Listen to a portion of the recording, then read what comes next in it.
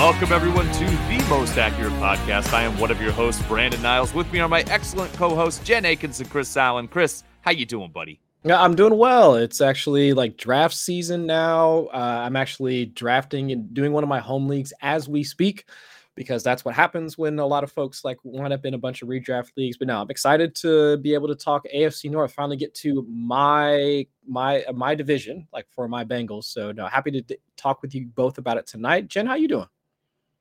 I am well. I am, like you, happy to be at the drafting part, to stop talking about who we're drafting and actually do it. Other than that, I'm status quo around here. Brandon, how are you? I'm well as well, and I like that you're both well. I think it's very formal. It's like you're not good. You're not, you know what I mean? You're not bad. You're not tired. It's grammatically correct. You're well, and I like that. I like that. I enjoy the formality of the well response from the three of us. So all of us well today. I'm doing well as well, and I'm excited to talk these divisions, excited to talk to just the two of you. I feel like I love guests. Guests are awesome, but you guys are my buddies, so I like chatting with you guys. So I'm excited to do that. Come fresh off my home league draft over this weekend. I will try not to lament too much about my draft, but lament, was it not good? It was good. I went in, I like my team, but I went in and did the complete opposite of what I planned on doing. Yeah, of course. Yeah. So, you know, because guys were there that I didn't expect to be there. Yeah. So that's how it goes.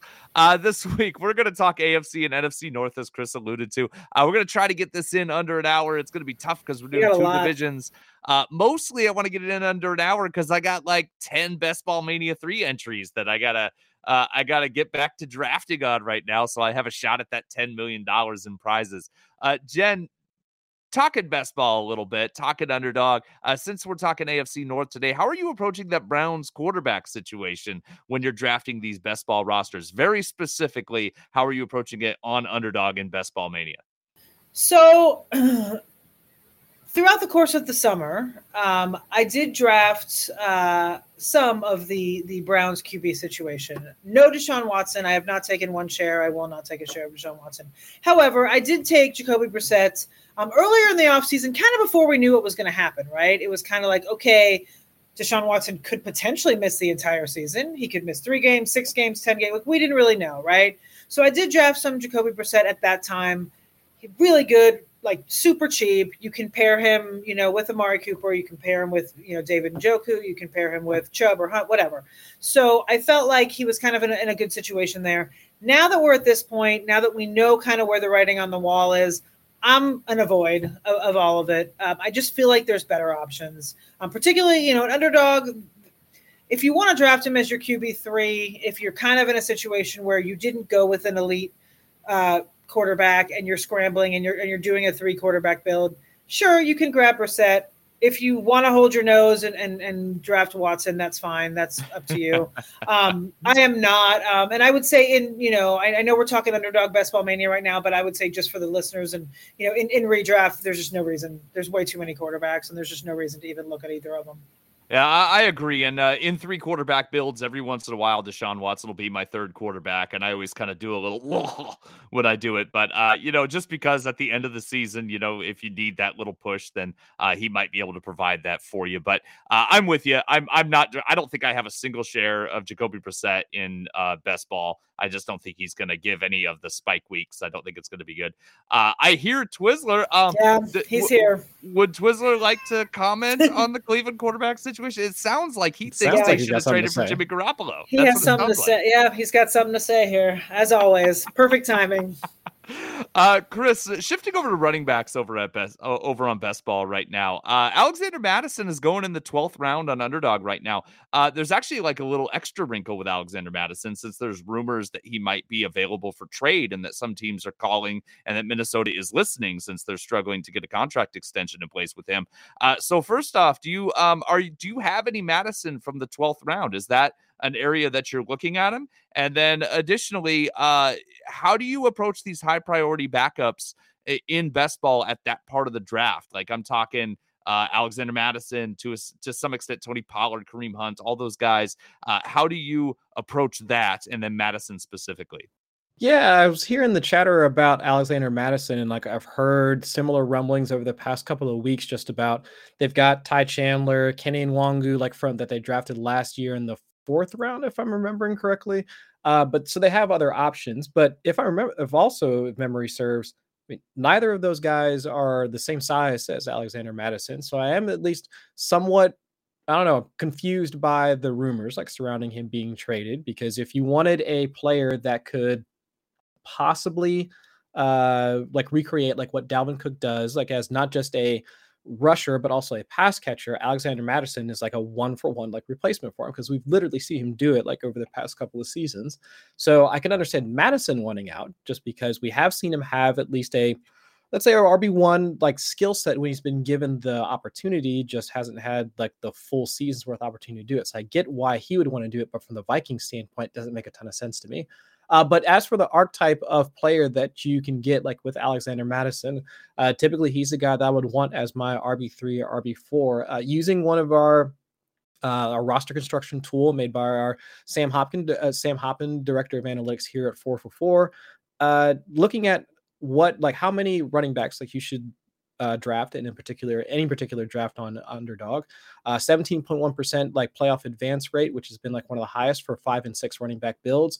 So if you want to sandwich a guy like Alexander Madison like towards the middle or back end of your running back builds, he'd be the perfect type of guy that I would want. A player that has, if you're already starting off with like 2 solid running backs, so let's say even if you go 2 early running backs, so if you start off with, I don't know, DeAndre Swift, Joe Mixon, or even if you grab you start with a running back in the first couple of rounds and you grab like an AJ Dillon in like the 6th round, somewhere in there. But then having a guy like Alexander Madison who has at least somewhat standalone value, at least the thought process would be that they mix him in at some point throughout the season, not as much as you would in AJ Dillon, but at least has some standalone value. But then, of course, if Dalvin Cook were to miss some time, which he has over the past couple of years, you have a built-in, locked-in running back 1 like at your disposal. And then, of course, like whatever else you want to tack on afterwards. So at least for me, the research shows that having a guy with that archetype of player, so like an Alexander Madison, but then also a insert Khalil Herbert-esque type running back here. Like those are the types of guys you want to have that provide not just a standalone value, but then the upside to vault into the top 12, like should they get the opportunity. Excellent. Target him as your RB3, RB4 territory for that upside. I like it. Just a reminder, Underdog's Best Ball Mania 3 gives out $2 million to first place. $2 million to first place this year. If you haven't already, head over to 4for4.com/underdog. Find out how you can get a free 4for4 Pro or DFS subscription, plus a deposit bonus match up to $100 with a new Underdog account. So, before we get to our main topic, Chris, I heard that you have an update from Charlie the Bacon Guy. Yes. Charlie reached out to me actually just earlier today asking us like his favorite fantasy football analysts in order to figure out like if we can roast his squad. Now, those are his words, like not mine. He wanted to at least provide the context like for this particular team that he put together.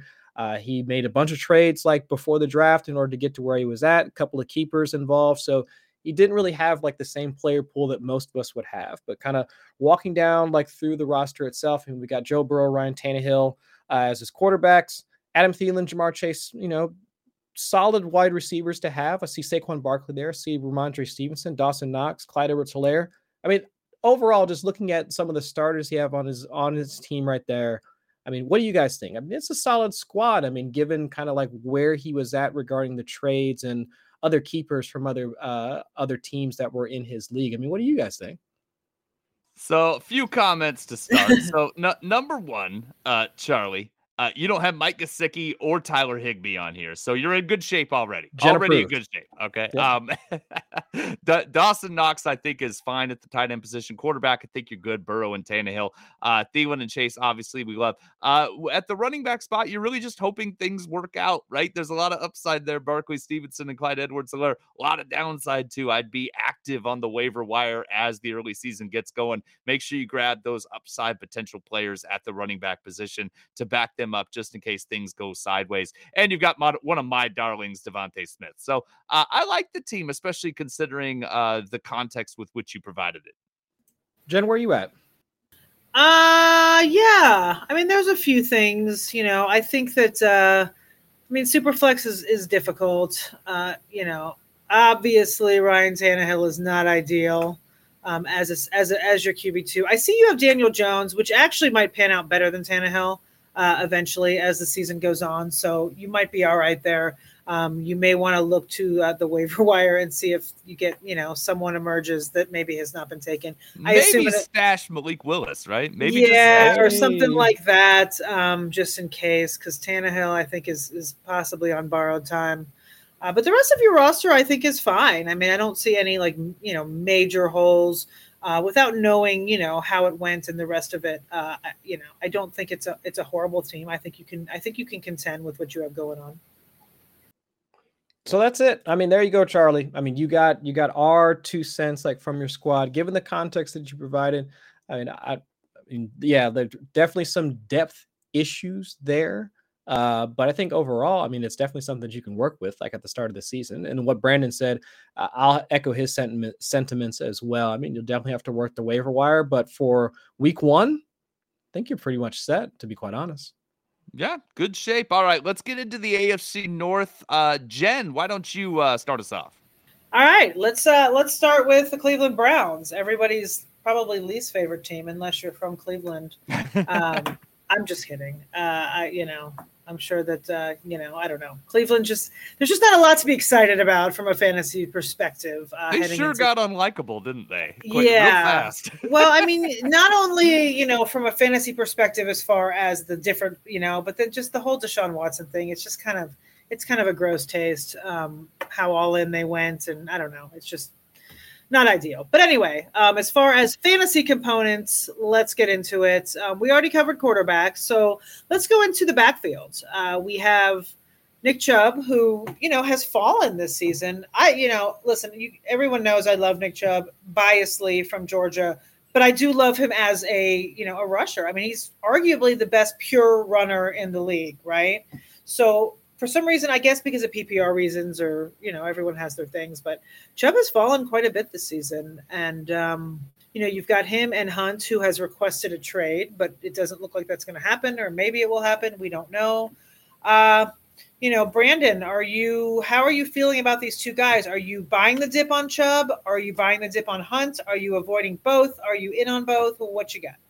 Yeah, I'm buying the dip on Chubb, and I am buying Hunt. Hunt doesn't cost you a whole lot. He's right in that running back dead zone. He's going to catch passes. Jacoby Brissett can dump the ball off. That's something he can do effectively. I think that Kareem Hunt is somebody who is a buy for me. Some of the other portions of the offense I'm a little less bullish on, but I think they're going to continue to lean on Nick Chubb. That offensive line is still a top 5 unit in the league, and I think that they're going to be able to produce in that regard. The defense should be good as well. So if Jacoby Brissett can avoid turning the ball over, there should be enough space for Nick Chubb to eat. And I think he's going to continue to be good. He's a lot like Derrick Henry in the way that we keep discounting him because he doesn't catch passes, but he keeps turning out top 10 RB1 numbers anyway. So I think the talent is there and is good enough to continue to roster him, especially back end of the second, early third round where he's going. So yeah, I'm buying that dip. And then, Hunt will continue to put up Hunt numbers, I think. Sounds good. Let's switch over to wide receiver because, like you said earlier, we've got 8 teams to get through, so we're just going to kind of keep it moving. Chris, wide receiver wise, right? You got Amari Cooper. You have Donovan Peoples-Jones. You got Anthony Schwartz, who had a horrific preseason. I think he had 8 drops or something in the first, or in over 3 games. I'm not sure exactly what it was. Still got a ways to go. Right, but Stefanski has claimed that he's not being cut, so he will be there. How do you feel about Cooper? Are you in on him? Are you in on any of the other guys in that wide receiver room? Cooper, I think, should be fine because his problems in Dallas, albeit the injury concerns and whatnot, which was actually one of the reasons why they got rid of him. Jerry Jones saying his availability was one of the reasons why they wound up cutting bait. But I do think he was miscast as trying to be their primary X receiver. That's really not his game. That's why the Raiders kind of soured on him. I mean, has a varied skill set. I mean, he can win at both the intermediate, and the short areas of the field, and deep if you need him to. But if you're looking for a guy that can do all of it consistently, that was never really Amari Cooper. That was never really his game. I mean, look at Matt Harmon's reception perception for years. I mean, he's been able to create separation on most of the routes, but trying to force him into that wide receiver 1 role, just not a thing. So if you have a guy that can at least play that X receiver role, like for Cleveland, which can be DPJ, which the analogous wide receiver for that in Dallas was Michael Gallup. Like once they had like Michael Gallup and he was playing off of him, then sure, like everything was fine. He can be efficient. He can be explosive. And so if Donovan Peoples-Jones can be that for Cleveland, okay, fine. Like I'm with that. That can at least create or at least allow for efficient types of concepts like for Amari Cooper to be at least useful in fantasy. I don't know at least where he's being drafted right now. Where is it, like 5th, 6th round, like somewhere in there? That might be a little pricey for me, just given how few times we think that the Browns are actually going to be like in the red zone and how efficient of a total offense they can be. But if he were just maybe, I don't know, like half a round, like later, somewhere in there, I could buy into the fact that he should lead his team in targets and they should be efficient targets, assuming that DPJ is actually the X receiver that we want him to be. And then we can kind of go from there. But outside of that, not really into Donovan Peoples-Jones. At least the hope would have been that if the nasty man would have been under center, they would have been targeting him more downfield and things would have been fine. David Bell, like glorified like a big slot receiver, like not really all that interested in him either. So it's really, I just want the guy that can at least be semi-efficient with the touches that he gets. And for me, that's Amari Cooper. Okay. One guy that I am somewhat interested in is David Njoku. I feel like, this could be his breakout year. I feel like he could be in a really good spot to just get a lot of dump offs from Brissett. Brandon, how are you feeling about Njoku? I mean, he's cheap too, so. Yeah, he's one of my favorite targets where he's being drafted, right? Like he's after, like, to me, there's like the top like 15 or so tight ends. After you get past the Zach Ertz, Cole Kmet, Pat Freiermuth, I start to kind of think all the available options are a little bit gross. So David Njoku is right in there, and he tends to be kind of an automatic for me on situations where I don't get one of my tight ends that I actually like, right? So he's free. He doesn't cost a whole lot. So the fact that they committed so much financially to him, it makes me think that they're going to be able to do something to help him maximize that value. It helps that Austin Hooper's gone. This is probably the first season we've seen in a while where he's the unquestioned guy at the tight end spot. And Jacoby Brissett, I like that short and middle area of the field, which I think is where Njoku can probably thrive. I don't think he's going to stretch the seam like some of the big play tight ends will, but I do think those short targets that he's going to be able to rack up enough points in PPR, and I think he's going to be a more solid tight end and more consistent than he's been in the past. Agree. I'm in. Chris, why don't you talk about your favorite team? Well, all right, so let's go ahead and get into it. I think for the Bengals, I think the biggest question for me at this point, because I'm not going to sing Joe Burrow's praises. I mean, it's cool to have a franchise quarterback that's actually like one of the guys like in the NFL, like as the leader of your squad. And that's cool and all. But I want to hear your guys' take, because as of right now, where is he being drafted at on Underdog? Like QB7, QB8, somewhere in that range. So being drafted with the guys that are typically the ones that have a bit more mobility to their game, that have at least a safer floor, like from a fantasy standpoint, where we know they can create like with their rushing ability. Joe Burrow doesn't necessarily have that. Maybe he might with this offensive line upgrades, but we'll see. So Brandon, do you think he's being overdrafted with knowing what he brings as a passer and possible, I mean, I hate to say the R word, but possible regression coming his way? Is Joe Burrow like overpriced? I mean, I'll leave you to that, and then I'll just text all my Cincinnati friends to come like bury your mentions for the next few days. So I'll tell you what, he slipped a little, right? So I wrote a whole article about how I did a whole video essay, wrote a whole article about how Joe Burrow's overpriced. Like it's been a big commentary thing that I've had all offseason. Part of it is a little bit of a bias, right? I had him in a lot of redraft leagues last year, and he was tough to have in redraft leagues. He was very up and down. He'd win you a week and he'd lose you a week. So that was really frustrating. Right now he's in the 7th round. A little better than the 6th round where he was going a month ago. Trey Lance has leapfrogged him. Still, he's going ahead of Russ Wilson. He's going 13 picks, a whole round ahead of Tom Brady. He's going almost 2 rounds ahead of Dak Prescott. I just would rather wait another round or two and get one of those guys, or even a few rounds later and get Matt Stafford, Derek Carr, Aaron Rodgers. If you're looking at an archetype like Joe Burrow, which is someone who doesn't run the ball a lot, I know he's got a little mobility, but he's not what you think of in a Konami code quarterback specifically. If you're looking for that archetype, you can get one of those guys that's almost as good, just as good, maybe even slightly better, depending on how the season goes a couple rounds later. So I have very little Joe Burrow on my rosters. I have none of them in redraft leagues and very little of them in best ball. And the best ball is really just because I draft so many best ball leagues. I have to have a couple Jamar Chase, Joe Burrow stacks. I mean, there's no way that you could avoid it at that point. It's almost like right after you click Jamar Chase, if you have like the 104, 105, 106, it's like, all right, where's Joe Burrow at? Let me go out on Underdog and let me go ahead and queue him up, put the star, click the star and just like make sure that I click him like once it gets within reasonable amount of his ADP. But I got to share this with you because I got in a Pomeranian, which is their $3 tournament. Yeah. I got from the 8 spot. I got Chase, and then I got Mixon, and then I got Higgins. Oh my god! And then in the 6th round, I got. I mean, you had to. You had to. Yeah. But Jen, I mean, over to you. I mean, where do you think this entire offense, like for the Bengals, sits at? I mean, because it starts with Joe Burrow at the top. I mean, do you think that he can really be like that guy? And then kind of, I guess, expand on it by kind of how does it filter down to the receivers? Can Jamar Chase be the prolific wide receiver that he was in his rookie campaign? Or do you see T. Higgins kind of playing a larger role like this season? But what do you think from Joe Burrow on down? It's tough because last year we kind of didn't see it coming and then it came and now here we are and it's like, what do we do with it? Like, can this happen again? It's tough because they're both Chase and Higgins are expensive in Underdog, in redraft, however you are drafting, they're both expensive and we have to, decide like, can Joe Burrow support both of them?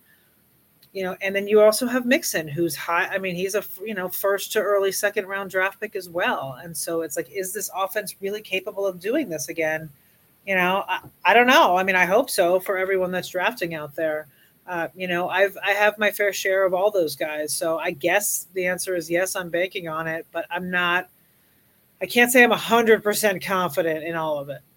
Yeah, I completely understand. Like my optimism, like for Cincinnati, is that despite the regression, because they were living off of explosive plays like last season. If I'm remembering correctly, Joe Burrow had the most touchdowns on 20 air yard passes or like 20 air yards or more passing like last season. I would expect that to regress, but can he just be as efficient? Or be just as efficient on shorter passes, and he winds up creating at least more touchdowns like that way, and like getting back to his similar totals like from last season. It's possible, especially with the offensive line upgrades, they could end up passing a bit more, seeing a bit more play action. Because if I was Joe Burrow, I wouldn't want to turn my back to a defense anyway, because I don't think I have like at least even a half second to turn away from a defense like with the offensive line that they had last season. So it's entirely possible. At least for them to at least incorporate a bit more creativity into that scheme in order to make things happen for the passing game. But speaking of the passing game, I mean, Brandon, back to you. I mean, where are you at? I mean, regarding this Chase Higgins, I don't want to say it's a debate. I mean, if you want to throw in Tyler Boyd on the back end as well as like which wide receiver from Cincinnati you want to target, I mean, you might be kind of locked into taking Jamar Chase just based off of where you sit, like where your draft slot is at. But if you had to choose, I mean, draft slot agnostic, where are you at like with this with the trio, the 3 kings of the AFC North? Yeah, so Chase is 4th on my list just because I'm abnormally high on CeeDee Lamb. But I like Chase, right? And I have a lot of Chase. I've taken him a lot at the back end of the 1st round. I don't have a problem with that. I do a lot of Chase Lamb, Chase Adams builds. I do a lot if Chase slides. Often he doesn't slide, but if he does slide, I often do that.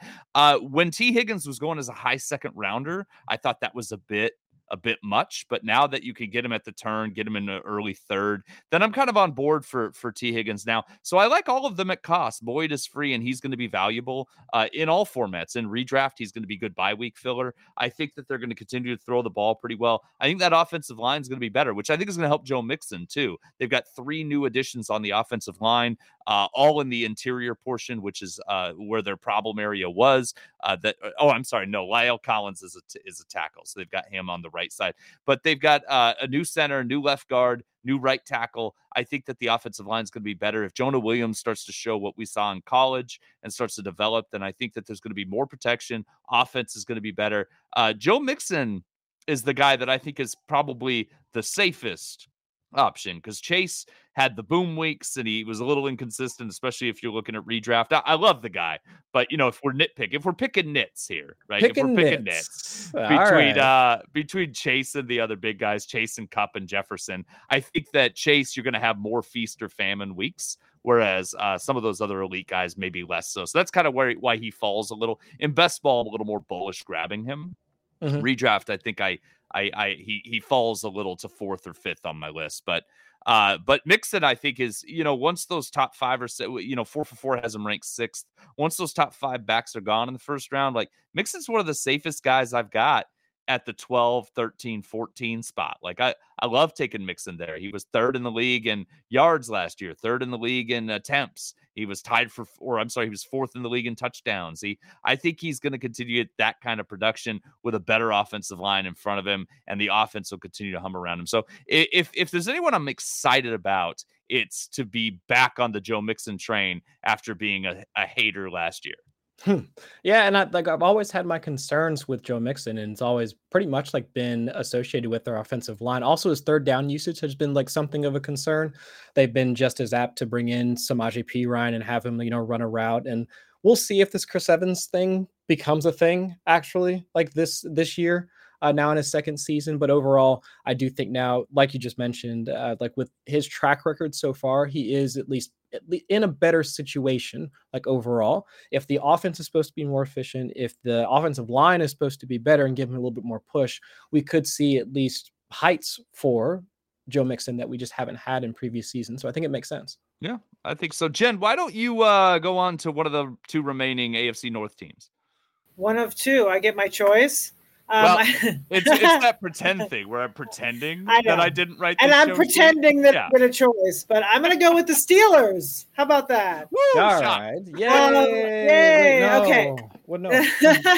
So, let's talk about the Steelers. I guess we always have to start at QB, right? So the ghost of Ben Roethlisberger is gone. We're looking at Trubisky, I think, as the starter at this point. I mean, that's where it seems to be leading. It's less secure than it was a couple weeks ago. I mean, I don't know. So, I mean, are we even bothering to even look at either of them to draft? I mean, I guess in best ball and Superflex, I guess you kind of have to keep them in consideration. Brandon, are you drafting either? Neither? In two quarterback leagues, I'm looking at them because they're available late, and I usually get them both because, again, it's a 2 quarterback league, and it's when I'm playing quarterback chicken. If I don't nab 2 top guys later because I do think Mitch Trubisky is going to be good, and if he starts, and I do think that when Kenny Pickett takes over, I think that the weapons are in place there. The offensive line stinks, but the weapons are in place to be good. And if you look at what Kenny Pickett does well, he processes the defense well. He gets the ball. I mean, he's got a lightning fast release, like Dan Marino level release. Like it's another Pitt guy, right?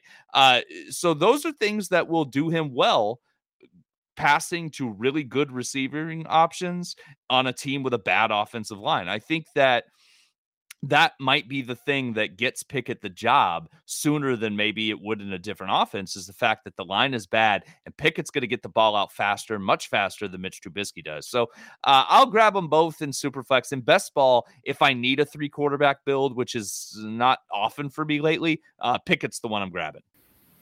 Okay, that's fair. Moving on, speaking of poor offensive line, move on over to the running back situation. You got Najee Harris. He's a first rounder still, I believe, on Underdog. I know that we've got him, and then we've got Jaylen Warren seems to be emerging as the backup, who is a guy that I've been targeting super late in best ball because I think that we got to do that. So, Chris, have you been drafting Najee Harris where he is going, or are you fading Najee Harris? No, I think in all of my best ball drafts so far, like this season, I have 0 Najee Harris. I'd rather place my bets on guys that are going shortly after him. So to give me like the DeAndre Swift, Aaron Joneses of the world, even the like wide receivers, because they at least have a bit more upside, at least better case to be taken at their ADP than Najee Harris. It's not him. It's not hating on the player. It's just the cost associated with said player. And also just, I get that he gets targets and that's all fine and dandy, but they're wildly inefficient targets. They're at or behind the line of scrimmage, which was kind of my thing against my reasoning for drafting a guy like Saquon Barkley this season, because if you're not out actually running routes and it's just like dump offs, like from a like fairly poor quarterback, which is the case for Najee Harris, not just last season, but then this season as well, then what's that really getting you? I mean, you're going to get the half point for him catching it and then nothing afterwards because he caught it at the line of scrimmage. He's not getting any yards for it. So, okay, fine. If that proposition is like, if that's what you like, then okay, fine. But I would prefer my running backs to actually be getting targets downfield, which is the case for DeAndre Swift, which is the case for Aaron Jones and not for Najee Harris. And like you mentioned with that offensive line, if I'm remembering correctly, our own Justin Edwards had them ranked as one of like the bottom 4 offensive units, like in the entire league based off his rankings throughout the offseason. So yeah, it might be the worst offensive line in football. It wouldn't surprise me. It wouldn't surprise me if that's how Justin ranked him. But overall, it's not worth it to me. Just based off of the other running backs that are going around him, that I'd rather make the bet on them instead. I love Harris. So screw all you people who don't like Harris. I like Harris. I drafted him in Scott Fishbowl. Like he is my hero RB in Scott Fishbowl. So I'm certainly hoping that I think he's massively controversial. I feel like half the people are way in and half the people are way out. And all the arguments Chris made are really solid arguments. They're all really solid arguments. But I just think he's going to get the ball a ton. Yeah, you can also see it go the other way. Let's get to the pass catchers. We've got, Deontay Johnson, who unfortunately got hurt this weekend. He left with a shoulder injury. Oh, that's the other thing. Yeah, Najee Harris, he's got a Liz Frank injury that he just randomly disclosed. That's definitely a problem. Yeah, like it's fine. It's fine. Yeah, my foot was busted a few weeks ago. Totally. Ian Rappaport did say he's expected to be okay for regular season play, but yeah. It's fine. Totally house fine. On fire, dog in house. It's totally fine. It's all totally fine. Yeah. So yeah, you got Deontay Johnson, who is, still fairly expensive, regardless of quarterback situation. And now he, like I said, he has a hurt shoulder. Then you have that next tier. You have Claypool, and then of course we have everyone's favorite training camp / preseason darling, George Pickens, who you guys know I've been drafting since March. I was drafting him before he even had a home. So I love George Pickens. I've watched every snap in college, and I knew he was good. And I'm glad that everyone else is finding out that he's good now, including the NFL teams that passed on him in the draft who didn't think he was good or whatever, off-field issues that are whatever. But yeah, so anyway, you've got that. I think that I'm not sure ADP-wise if George Pickens has officially passed Claypool at this point, but Pickens is I think going in like the 8th round at this point, which he's expensive now. It's kind of nuts considering the quarterback situation. I think the future of George Pickens is fantastic. I don't know about this year. I think he'll be fine this year, but if he continues to go up as the week goes on, maybe not. Do you guys have any thoughts on any of the wide receiver situation there? I'm buying the dip on Claypool. I think he's going to get end around work, and I think he's going to still be a solid part of the offense. So I'm buying the dip on Claypool. Pickens is getting too rich for me. I'm with you. I'm very excited to have him in dynasty formats. In redraft, I don't want to pay for him. Yeah, 100%. That's where I'm at with Pickens. Great prospect, and of course the Steelers hit on yet another freaking good like wide receiver prospect, like in the draft. But with the price going the way it is, connected to either one of those two quarterbacks, no, I'm good. And then Freiermuth, same thing. I mean, he's still relatively cheap, I think, compared to I know that I'm fine with. He was what if I'm remembering correctly offhand, he was like top 5, top 6 amongst all tight ends in terms of red zone targets just last season, and he only played like a full complement of snaps for let's say like 13 or 14 games. So if he was used that way, and also we were actually seeing him, they just played against the Lions yesterday in preseason, and he was still being used that way, like with Mitch Trubisky on the field. So if he's already still has that role on the team, yeah, I'll take Muth. Why not? The Muth of Luth. Yeah, and he's going right around Cole Kmet. Like, that's where he's going. So he's available pretty late. He's my second tight end in a lot of builds, and he's also my first of 3 tight ends in a lot of builds. Yeah. Jen, do you remember why you and Justin and I call him Harry Fister? Because I don't remember. No, I think I just couldn't remember his name. We were doing a pod, and he was a rookie, and I don't know. I think I called him that for some reason, and then it became his nickname. But it doesn't resemble his name in any way, shape, or form. It makes no sense, but it makes no sense. But I think that's what I called him for some reason. Chris, you don't know this, but we have like a group I've heard chat. this, but I don't know the origin. Jen and Justin, I actually think one of us called him Harry Fryermuth, and the other called him Pat Fister. Maybe. Accident. We got his name wrong, and now it's Harry Fister. So every time he scores a touchdown, at least one of us blows up the other. All caps, Harry Fister. Harry Fister touchdown. Fister. It's amazing. Yeah, that's become his name. All right, let's talk Ravens. We're 33 minutes. We're not doing too bad. Let's breeze through the Ravens here. Later on, we can skip the Bears. No, I'm just kidding. I kid the Bears. Ravens, any reservations about Lamar at his ADP, Chris?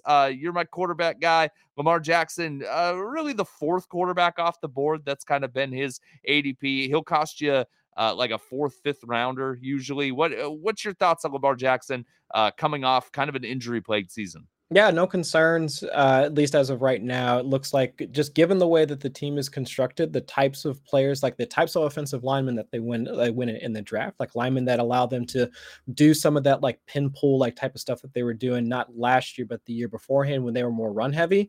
And then also the fact that they retained, or like not retained actually, but wound up getting a guy like Isaiah Likely in the draft so they can run more like 2 tight end sets.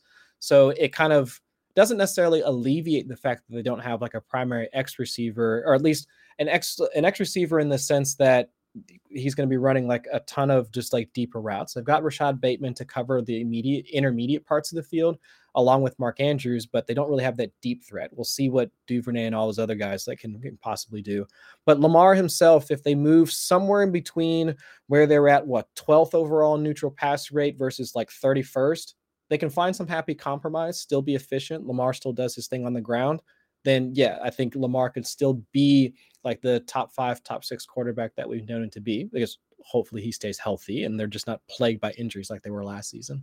You gotta think they gotta be healthier. Like, they can't be as unhealthy as they were last year. That was, I don't know, like if they built M&T Stadium over top of some sort of Indian burial ground or something like that, and that's why like the things happened the way that they did. But I was like, it was wild. Had to be. I mean, I took 2 snaps at running back for them last year, so you might as well have. Yeah. Jen, at running back, Gus Edwards starts the year on the PUP list, so he's out at least the first 4 games this season. J.K. Dobbins, not a guarantee for week 1, but sounds like he's trending in that direction. Is he a target now? Because he's he's another dead zone running back with Gus Edwards out of the picture, at least for the start of the season. Are you targeting J.K. Dobbins? I mean, in theory, he should be a target, but I'm not. I don't trust it. And I'm not targeting Mike Davis either. I've seen people taking him, and that's not happening for me either. I just rather avoid the whole situation altogether. That was my next question, was who should we be looking at with Edwards out? I will say I do have one share of Tyler Beatty in Scott Fishbowl. I took him in like the second to last round. At the time, it's like, both guys were, Dobbins wasn't a sure thing at that point. I know he's not now either, but he was really not a sure thing then. So I think I'm just avoiding that whole running back room altogether. There's other options out there, and I'm just I don't want to deal with it. Yeah, I get that. That makes sense. Dobbins, I really like his touchdown potential because he scored on 7 of 8 attempts inside the 5 2 years ago, which is better than Lamar, better than Gus Edwards in that same season. So I'm interested in Dobbins for his touchdown potential. Chris, you talked a little bit about Rashad Bateman and the question marks around that receiving core. Bateman is a Twitter darling. People love Bateman. I loved him coming out. He's one of those guys that I'm trying to remind myself to trust the talent more than the situation, because he was my wide receiver 2 in that draft, and so I really like him. But is he worth the cost? Because he'll cost you a 5th rounder. You gotta pay up to get Rashad Bateman, and he's very much a speculative buy, as you would say, in the stock market, because he hasn't produced and we don't know yet. So we're paying that cost for him, assuming he's going to elevate his game. Yes, and I do think that he is at least worthwhile at his cost, because just in the few games that he was one on the field healthy and Lamar was on the field and healthy, he primarily played outside, but he was 12th amongst all receivers playing in a similar role in terms of air yards, 20th in yards after the catch per reception, 23rd in yards per route run, an efficiency stat that both Sports Info Solution tracks as well. So it's like he was efficient, he was capable of creating after the catch, and he was actually like earning targets, like earning air yards, and that's the thing that we want to see for our receivers. So if he was capable of doing that in just a few games he was on the field with Lamar, now you spread that across an entire season. Lamar is healthy. He is healthy, able to actually get integrated into the system, because remember, he came into the season hurt. He had that core muscle or sports hernia surgery that sidelined him for the first 6 weeks of the season. So now with that ability to actually be a part of have a full off season with the team, yeah, I'm 100% on board with him being the wide receiver that we expect him to be. Now, does he have much ceiling with where he's being drafted? That might be a tall task, considering we're drafting a receiver attached to a team that we know wants to run the ball more. But I mean, this is what happens to receivers anytime Matt Harmon gets a liking to them, that they always just wind up shooting right up the ranks in terms of ADP. So it happened with Allen Robinson, and happened with Tyler Lockett, and now we've got Rashad Bateman. It's happening all over Ridley again. too. Calvin Ridley was Calvin Ridley. It happens every time Harmon starts liking a receiver, which, I mean, if you get the Harmon bump, you're probably on my list too, and I think Bateman has the tools to do it. So yeah, I'm in. I like it. I'm rooting for him. Jen, Mark Andrews, far and away tight end one last year. Phenomenal. Going early 2nd round, mid 2nd round sometimes in drafts right now. Is he worth that lofty ADP? Because to me, he's going to have to be a lot better than Pitts, Kittle, Waller, Hawkinson, Schultz to justify drafting him around the time that normally we're drafting Travis Kelce. Is he worth his ADP? We know he's good. Is he that good again? I mean, I don't know. I hope so for people that are drafting him. I haven't taken a lot of him because he's pretty pricey. I will say, though, I did draft Isaiah Likely with my final pick yesterday in my home league, because I drafted Pitts and I wasn't going to take a second tight end because it's redraft. And I was like, eh. And then I was like, you know what? I didn't love who was left. It was, pick round 18, and I was like, screw it. So I did take Isaiah Likely because I think they may end up using him in 2 tight end sets, and God forbid something happens to Mark Andrews, he could actually step in there and maybe produce some fantasy tight end 1 numbers. But as far as Andrews goes, he should have the volume and he should be fine. He just scares me a little bit for his price tag. I'd like him a lot more if he was a 3rd rounder. I feel the exact same way, Jen. It makes perfect sense. Nothing against the guy. A lot like Chris talked about with Najee Harris. Don't hate the guy, hate the cost. That's how it works. Let's shift to the NFC North. Jen, are you willing to kick us off again? I am willing. Let's see. What am I doing here? Oh, let's go with the Packers, shall we? Completely spontaneous. No, well, I mean, for me, yeah. Okay, yeah, let's go Packers. I mean, Aaron Rodgers, it's kind of baffling to me that the reigning NFL MVP and whatnot, I mean, he's cheap. He's going late. It's amazing to me. I mean, I understand the concern, right? His big dog is gone. Devontae Adams has gone to the Raiders. He doesn't have that guy anymore. So people, I guess, that's why, they're dropping. I know that, his last year weird COVID, toe, all the stuff that happened. I don't know if that seeps into people's brains too, and they're fading him for that reason as well. I don't know, but anyway, you have Rodgers. I feel like he's going to be okay. I feel like he's just the type of quarterback and the type of player that's going to be fine. I don't know why people are I guess, fading him, panicking. Chris, since you are the QB guy, do you feel like the dip is viable or valid, or are you scooping him up when you can? Do I understand why people are uncertain about his outlook for 2022? Yes. It's the same reason why Patrick Mahomes has dipped. I mean, if you lose a wide receiver in the same vein as Devontae Adams, man, think about like if Devontae Adams was in the slot and it was on third down, that ball was going directly to Devontae Adams. I don't care how many defenders would be over top of him. It didn't matter. Aaron Rodgers is going to target him. And that mind meld that they had between the two of them, it was like a Russell Wilson, Doug Baldwin of old, like type of mind meld, like where it's just, it didn't matter. Or Ben Roethlisberger, Antonio Brown. I mean, insert good quarterback with prolific wide receiver here. So I get it. So much of the team's efficiency was tied up in Devontae Adams, but it's just the question remains, like, can you recreate some of that with the players that they have? I think so. Can you recreate explosives like without Devontae Adams in the field?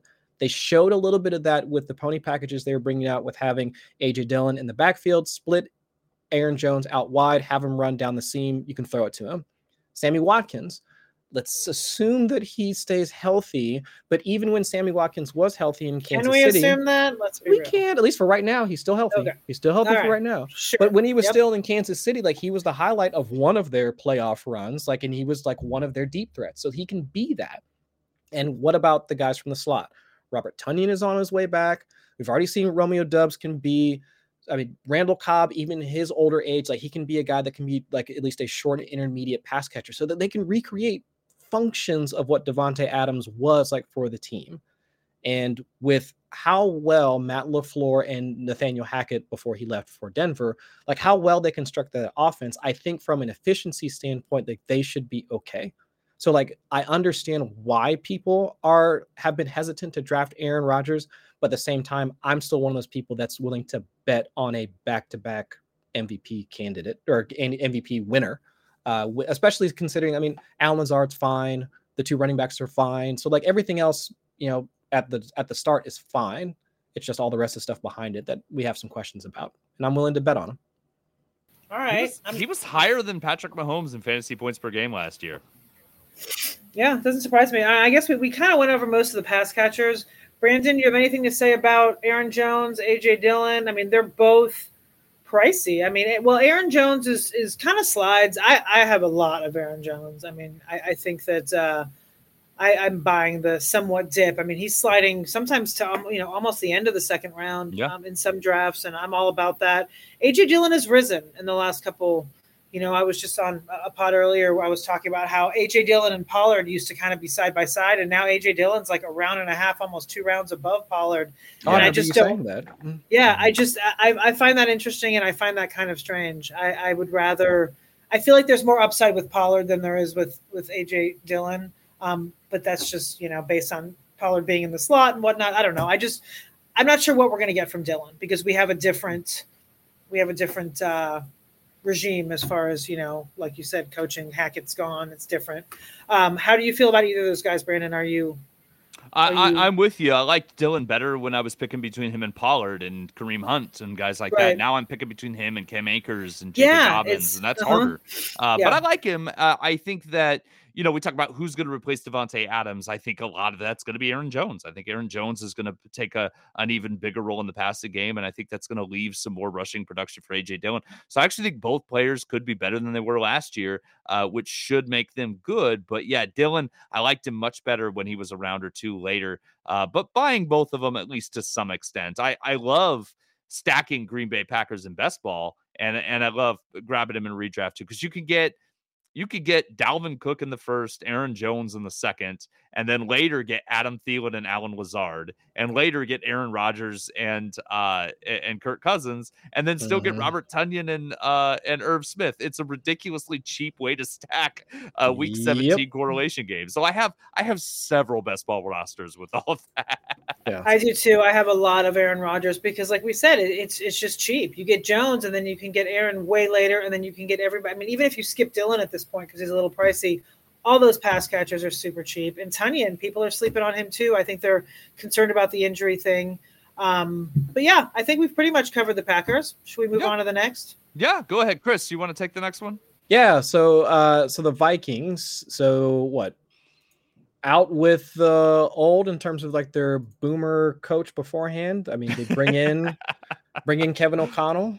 They also have, if I'm remembering correctly, what's the guy's name? Wes Phillips as their offensive coordinator. So a lot of Rams. I mean, Sean McVay disciples coming over to Minnesota. So my expectation going into this, more plays. I mean, they're going to be up in pace, more passing. They were back into the league, bottom 7, bottom 8 in terms of pass rate over expectation. All good things for Kirk Cousins. But I mean, Brandon, do you believe in Kirk Cousins? Like, can he, if given the volume, if we let Cousins cook, can he actually be a worthwhile fantasy quarterback, or did he need the structure in order not screw up and completely, throw away the game like for all of us? Yeah. I had a friend named Schmally, I'm just gonna say. And I love this person wonderfully, right? And this person as an adult is very reliable, I'm certain, Schmally, and everything. Like, that is such a random thing to it's not a real name, right? No, I understand that, but like the fact that you just pulled out Schmally, like, well, it might be Molly, Jen, but I was thinking something else completely. Like, I don't know. But when Molly was a teenager, right, or Schmally as it goes, when Schmally was a teenager, she was somebody who, if she said she was going to be somewhere, it was about a 60% chance she'd be there, right? If she said she might be somewhere, it was about a 20% chance she'd be there, right? And it was always a little unnerving, but you got to know her and you figured it out and you could get her tone and all that. And so you'd be like, do you count on Molly? And I'll be like, I count on Molly to be Molly, right? I count on Molly to be Molly. I know the types of things that she's very much going to be there for. I know the things that she's not. I know that I can't count on her to not bail on me, right? And I feel like Kirk Cousins is that way. I trust Kirk Cousins to be Kirk Cousins. I don't think he's going to be better than Kirk Cousins. I don't think he's going to be worse than Kirk Cousins. I don't think he's going to carry my team, but I think he's going to be just fine. Especially 2 quarterback formats. If he's my second quarterback, I'm pretty psyched. In best ball formats, if I pair him up with somebody else that's being drafted right around the same territory, like a Derek Carr, like an Aaron Rodgers, I'm very excited about that. Don't want him anchoring my team. Super happy to trust him to be Kirk Cousins. Yeah, and I think that's the right way to go about it. Now, there are plenty of positives to go into a situation, but this is all in the first year of him being with Kevin O'Connell, Wes Phillips. Kevin O'Connell, former quarterback himself, now turned head coach. So at least some, I would say at least some familiarity with how O'Connell would probably want to help design the offense, and then what Kirk Cousins would want to do as a quarterback, as an established veteran quarterback in the NFL. Kevin O'Connell, also the quarterbacks coach in 2017 for the Washington football team. I forget who the starting quarterback was. Maybe that's a connection. I don't know. But there's enough there in order for Cousins to at least be comfortable in this switch. I know in a couple of times, in a couple of cases, let's think about Russell Wilson with Nathaniel Hackett in Denver. A lot of there's some uncertainty with how those two folks are supposed to mesh conceptually, but at least with O'Connell and Cousins, this could be a marriage that could work out right from the start, just given their connections, given the types of things that they do, and even the types of jobs that they've had in the past. It could actually wind up, be working out for the two of them. But if we don't care about Kirk Cousins, I know that everybody cares about Justin Jefferson. The kid had back-to-back years with 1,400 not passing yards, but receiving yards or more. Cooper Kupp is probably everybody's wide receiver 1 for right now, but the kid just had over 1,600 receiving yards last year. So it's ridiculous season. Right. So it's not that much of a leap to say that Justin Jefferson could be this year's wide receiver 1. It shouldn't be that much of a stretch to say that, especially given the upgrades to the offense, at least what we think to be the upgrades to the offense. But Jen, do you think about Justin Jefferson in that way? Do you think of him as the wide receiver 1, or are you just no, Cooper Kupp all the way? No, he's my wide receiver 1. I take him above Kupp. I take him above Kupp in underdog, and I would take him above Kupp in redraft as well. I'm just a fan. I think he's phenomenal, and I think Kupp, I don't know. I'm a little concerned about Stafford's elbow. You got A-Rob. There's things there that make me feel like that, Kupp had obviously a very ridiculous career year, and I just don't know that that's going to happen again. So I'm all in on Jefferson as my 1. It's a fair, again, I would just say it's fair to look at Justin Jefferson, what he's done. He's younger than Kupp. done exactly, well, not exactly what Kupp has done. Nobody's done what Kupp has done, but at least been very productive as a receiver multiple years, since he's been in the league. So I think that's fair. But who's behind him? We got Adam Thielen still kicking around, being one of the most efficient wide receivers. Like once they get into the red zone, all the dude does is catch touchdowns. And then KJ Osborne. You guys drafting KJ Osborne just feels like almost like the Josh Palmer craze right now for finding a cheap wide receiver attached to what we think to be a good offense. I mean, Brandon, you've been taking KJ Osborne a bit? Sure. Yeah. Why not? He's cheap. He's the third receiver there. That team's going to pass. Adam Thielen's not exactly an Iron Man, is getting into his mid-30s at this point. Sure. I like KJ Osborne, and I like Irv Smith. Happy with Irv Smith. Where he's being taken. He's another one. I talked about those tight ends. I'll call them the tight ends, right? The tight ends that are after the ones I actually like. Just like the Irv Smith. Yeah. Irv Smith, another guy right in there with David Njoku, a player with a lot of upside. I don't mind if I'm platooning 3 tight ends on a roster. Gambling on Irv Smith at his cost is very, very low cost, and just hoping one of those guys hits. Yeah, and I think now looking at the fact that BC Johnson just tore his ACL over the weekend, it would make some more sense that KJ Osborne now is just like a larger part of the passing offense for this season. So, I mean, Jen, you went on Osborne too? Yeah, I kind of forgot about him. I took him a lot earlier this summer, and then I kind of pivoted and ended up kind of taking more Palmer when it gets to that point. So I do have some shares, but I need to kind of get back in and get a little more Osborne back into the portfolio, because I do have some, but I don't think I have enough. I kind of laid off, and now I need to go back. We all get like spotty, right? You get super into someone and you draft them in every draft, and you're like, oh crap, I got to stop drafting this guy. Right. And then Deontay Foreman. Yeah.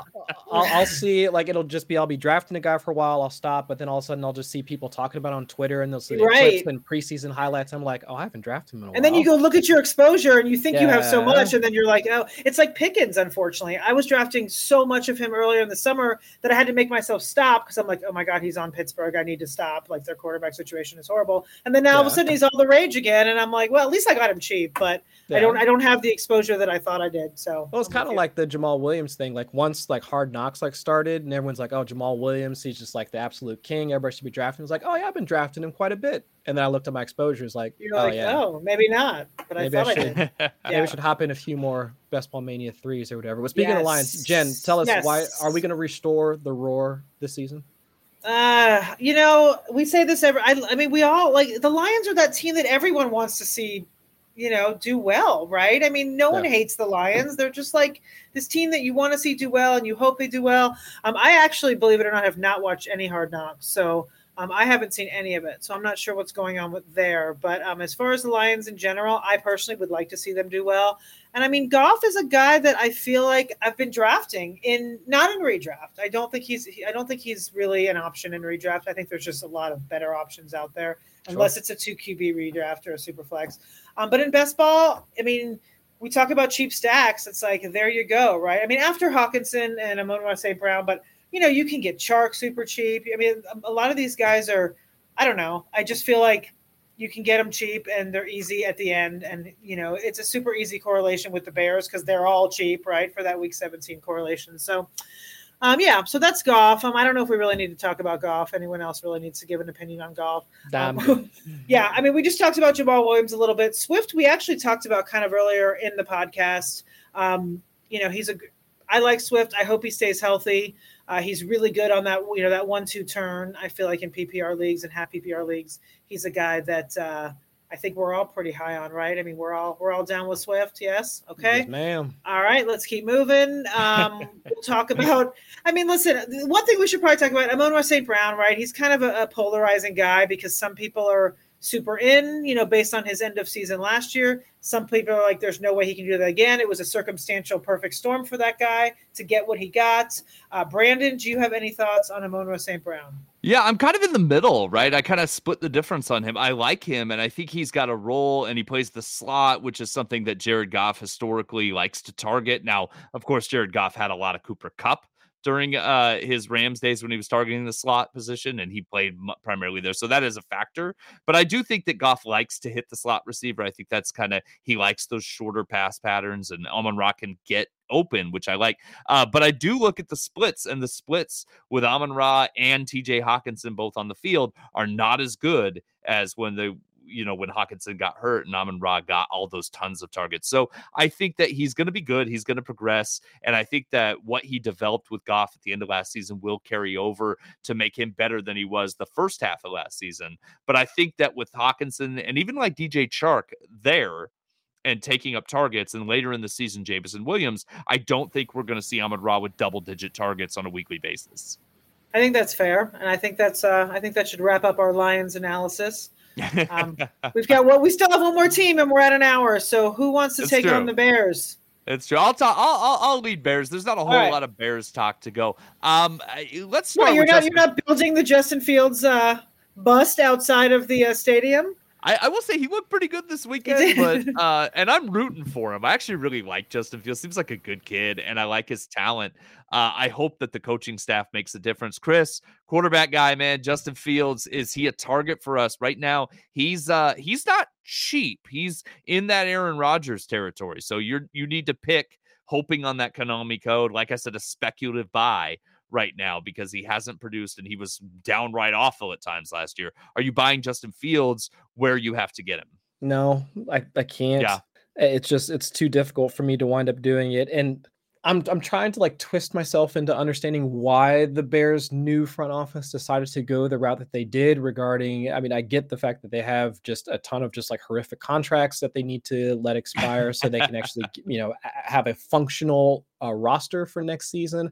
I get that, but they knew that they had a franchise quarterback. They knew they had a franchise quarterback drafted in the first round. So they need to have some sort of evaluation on him. And how are you supposed to do that when the first year they weren't even a part, like this new regime wasn't even in the office. And now the second year, how are you going to evaluate him now with this offensive line, like sitting there in front of him? I mean, it has to be one of the worst units in the league, like from top to bottom. And if there's it, and even still the pass catchers associated with it, Darnell Mooney is okay. But then after that, Byron Pringle, Velus Jones. I mean, it's just, what are we doing? Like, how do we even try and implement any sort of creative offensive scheme around these guys that are, I mean, essentially what, like juiced up versions of like Alan Lazard, if you want to like, toss a comparison in there. I mean, might be good run blockers. So if that's what you wanted to do, but the offensive line can't block. So in the preseason, he looks okay. I can see at least the makings of Justin Fields, at least adjusting protections and being able to actually make some of the pre-snap reads that he should be as a second-year quarterback. So his development is coming along, but will it actually translate into fantasy production that we can use as fantasy managers? With that pass catching group and with the offensive line in front of him, it makes it very difficult in order to see that happening. So unless he takes everything into his own hands and he rushes for a bunch. But even then, it's volatile at best. I mean, that's like Daniel Jones' rookie season, like type of situation. Yeah. So, and not really what we saw him do last year. Right. We didn't see him do. We saw him trying to throw, which obviously is something we usually allow a quarterback for, right? Like, oh yeah, he's keeping his eyes downfield and all that. But from a fantasy perspective, we want that rushing production. Jen, I'm a big Khalil Herbert fan. I like David Montgomery too, in that way that you like soup, right? Like it's fine, it's hearty, it'll get you by, but I don't get excited about it. David Montgomery's that way. He's like a soup running back for me.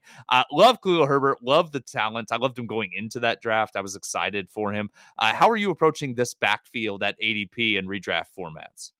I like soup. I get excited about certain soups. Yeah, I like soup, but it's like documentaries for me. Like I'll sit and enjoy and watch it. But if you say, do you want to watch a documentary? I'll never be like, yeah, that sounds great. Like it's never that way. I like documentaries too. But all right, separate issue. As far as the Bears backfield, I am not taking David Montgomery. There's just other players at that ADP I'd rather have. Khalil Herbert, absolutely. He's a guy that we just talked about 5 minutes ago, where I had to back off because I had a lot of him earlier on in the summer, and then I stopped taking him. And now I should probably go back and grab a little bit more as we go on. But,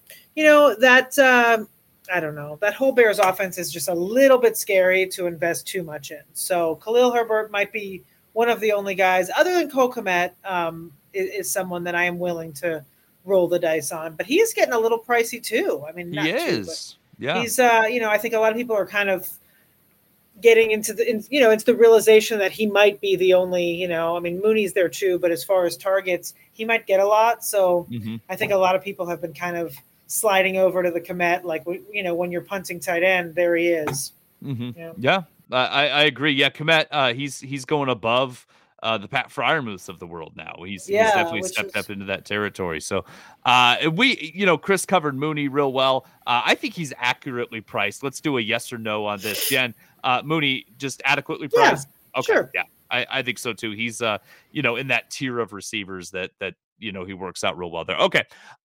Let's mercifully end this episode. It's a great episode. We did a little more than an hour, but I think we covered it okay. Feel free to tweet at us. We love talking about this stuff. We'd be happy to chat with you if we didn't go over a player that you wanted us to. Chris, Jen, always a pleasure. Listeners, don't forget to subscribe to this podcast. You can follow us on Twitter at The Monday Mommy, at Chris Allen FFWX, and at Two Guys Brandon. Thanks for checking us out.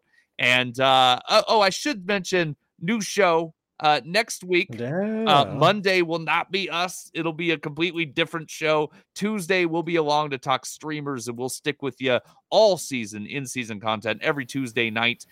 So the episode will probably drop Wednesday mornings. I think we're doing a live. It's going to be live. Yeah, it'll be live. So Tuesday check us out. Interact with us. We'll be talking streamers. So we'll be talking those streaming positions to help you get ready each week right before your waiver wire ends. So check us out. That's going to start next week, Tuesday, September 6th at 9 p.m. Eastern Standard Time. So thanks again for checking us out, and have a good day.